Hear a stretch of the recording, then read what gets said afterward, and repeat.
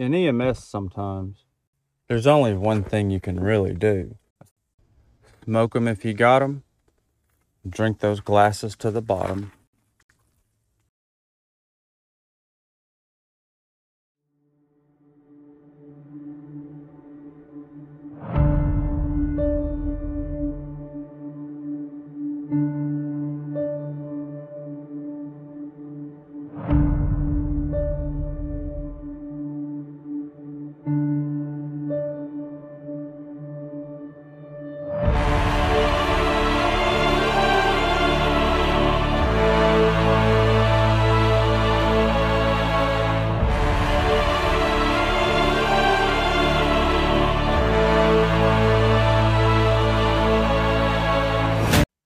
This is archaic. Burnout. This episode is a two-parter with one story about a California boy who gives birth to a snail, the other about a grandmother who rolled over and died onto her baby. This first story is entitled Needful Things. It happened in 2013 in the summer. It is featured on Monsters Inside Me, Season 6, Episode 1. Summer 2013 was a typical summer for 4-year-old Paul Franklin. Him and his family went to the beach, and while walking along the beach, he slipped and scraped his knee against a rock. His father, Ken, stated that we just cleaned it up and put a Band-Aid on it. A couple of weeks go by and the knee kept getting worse. It appeared swollen and inflamed. So they make a doctor's appointment. The doctor, thinking maybe it might just be a nasty infection, prescribed a round of antibiotics, which family says seemed to help a little. But a growing black bump continued under the skin. Finally, a couple of more weeks go by. Doctor's baffled. Mother gets tired of waiting around, decides to take things into her own hands. She was certain that it needed to be drained, so she did it herself. She took her fingernails, squeezed real hard. Amongst the pus was a small black rock. Popped out. She noticed something odd about it. It was a rock with swirls on it. So she put it on a paper towel. Come to find out, it was a sea snail. When he had scraped his knee against a rock, a tiny egg had gotten inside and used his knee as an incubator. Well, little Paul Franklin gave birth to a little tiny snail baby. He said, and I quote, "It was kind of crazy, but he took the snail in and adopted it as his own, of course. It was. So there you go. What do you think about that little interesting story? Actually happened in summer 2013 in Orange County, California. Once again, if you want to check out the actual episode of Monsters Inside Me, it is Season 6, Episode 1. The story was originally published from CNN. Now, on to our next tale.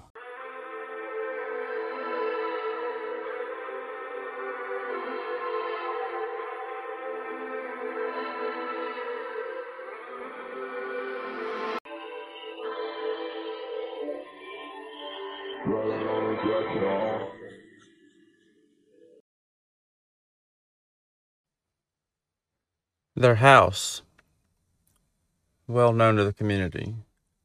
Due to the grandmother's medical issues, numerous calls, not all in a row or at any one given time, but periodically, due to her being a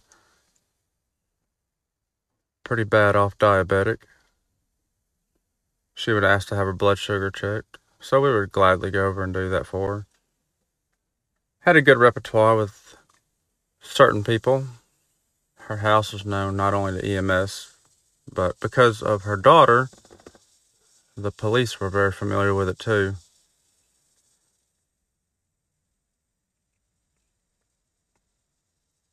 Go over there and see the little one. 3-month-old. Cute little thing. Light skinned. Blue eyes. Never forget those blue eyes the baby had. Had just gone over a few days before. Check on Grandma again. Help her in the house with some groceries.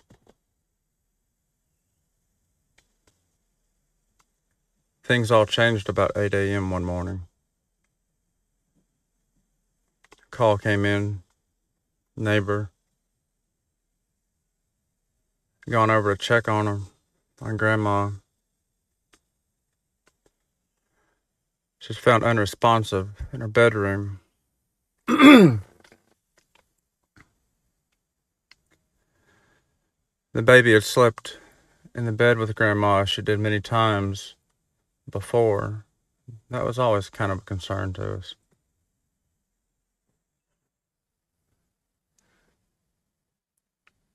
The baby was found to be unresponsive also.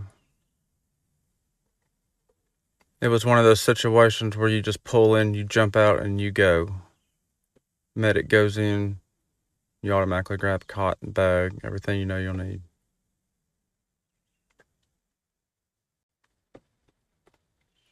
The second unit came up. I got Grandma out of the house, but we took the baby and we ran. Didn't even bother to put her on the cot, which was parked right outside the door at the bottom of the steps. It's one of those situations where let's just go.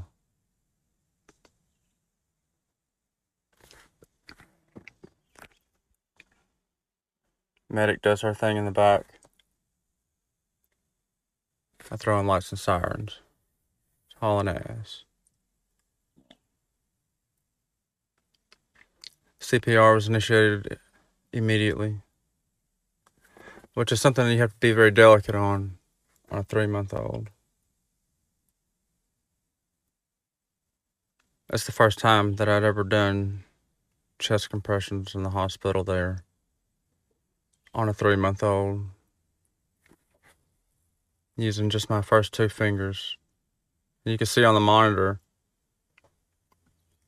every time a little compression was made, that there was a rhythm. Well, of course there was.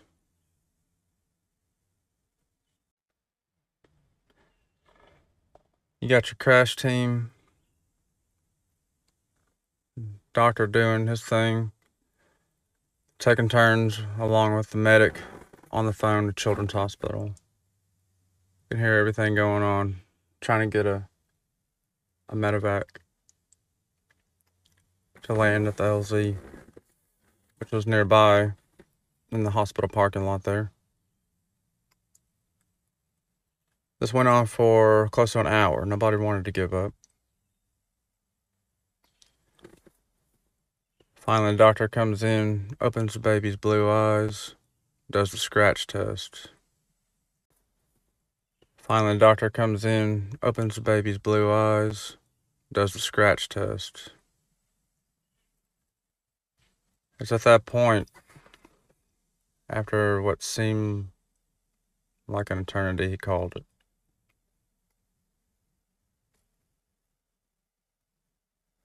first death of a patient that young is a good experience. It's one I often think about, though. There have been times when my kids were young that, of course, we let them sleep in the bed with one of us. That's something that never happened again. It's not something I was ever comfortable with anyway. But in her situation, having epilepsy, being a bad diabetic, apparently had a seizure during the night. Poor little thing was snuggled up to her backside, stayed warm.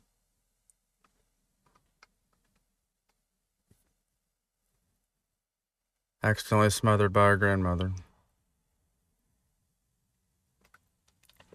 It's one of those questions you ask, where was the mother? Well, of course, she was out doing her thing. Had things been different if she'd been there, taking, responsibility as a mother, there's a good chance, probably. But what's done is done.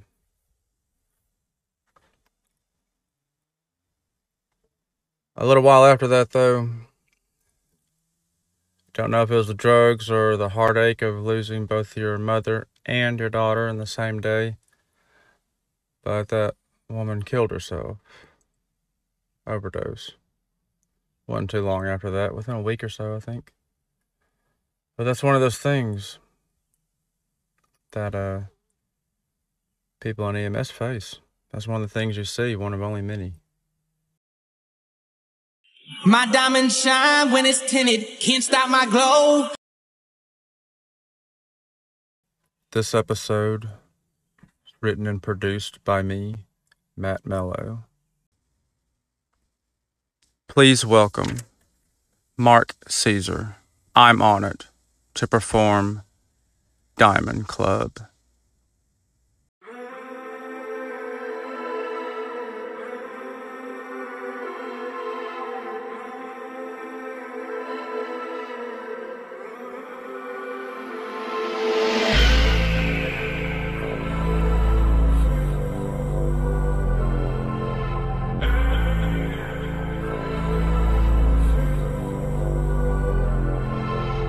My diamonds shine when it's tinted, can't stop my glow. I told them I'm the realest and it forever shows. I made my mistakes, that was on my own. Nobody can tell me what I don't know. Now I'm taking off and I can't look down. I lose touch with the ground as I stare at the crowd. I walk through the haze to my space in the clouds, and it's only me as I look around. Lost in a dream, like who am I gonna be? Need something real, faking don't slide with me. I walk the stairs every day and not to a balcony, to a booth where the toll is only alchemy. Sad, desperate for some time, but could never quit. I checked into this game, not for the benefits, but for the motherfucking climb. Nothing I'm tethered with. I'm above your shoulders, like I said it, bitch.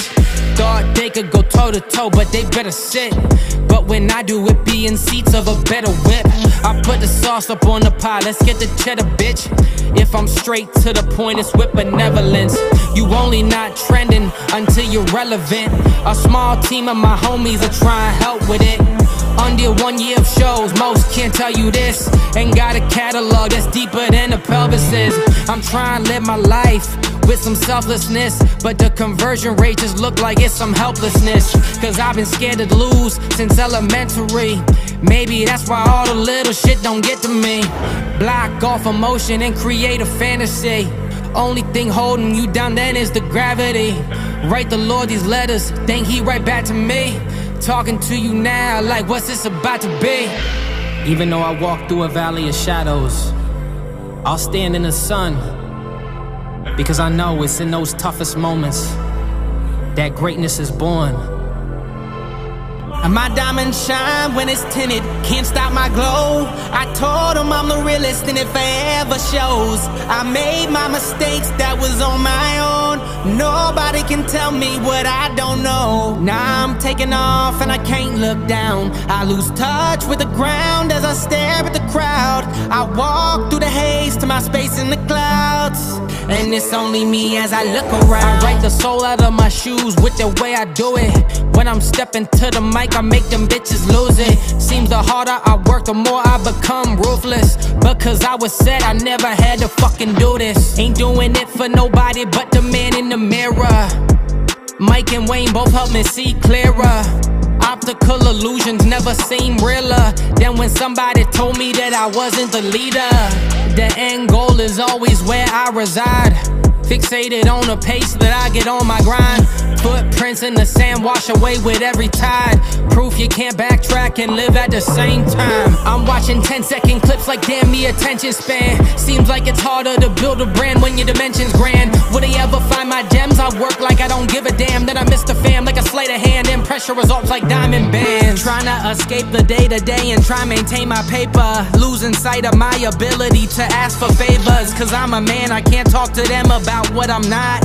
I just lift the weight, I never really asked for spots. Fighting these fears that I have about the other side. Missing the now as I float above like a high rise. Moving forward and lateral like a sidewind. Everybody buying drip, I'm trying to buy time. Even the ink on the pad becomes faded. It's my desire to transcend objects to a place where I can never be forgotten. And in that, I find peace. My diamonds shine when it's tinted, can't stop my glow. I told them I'm the realest and it forever shows. I made my mistakes, that was on my own. Nobody can tell me what I don't know. Now I'm taking off and I can't look down. I lose touch with the ground as I stare at the crowd. I walk through the haze to my space in the clouds, and it's only me as I look around.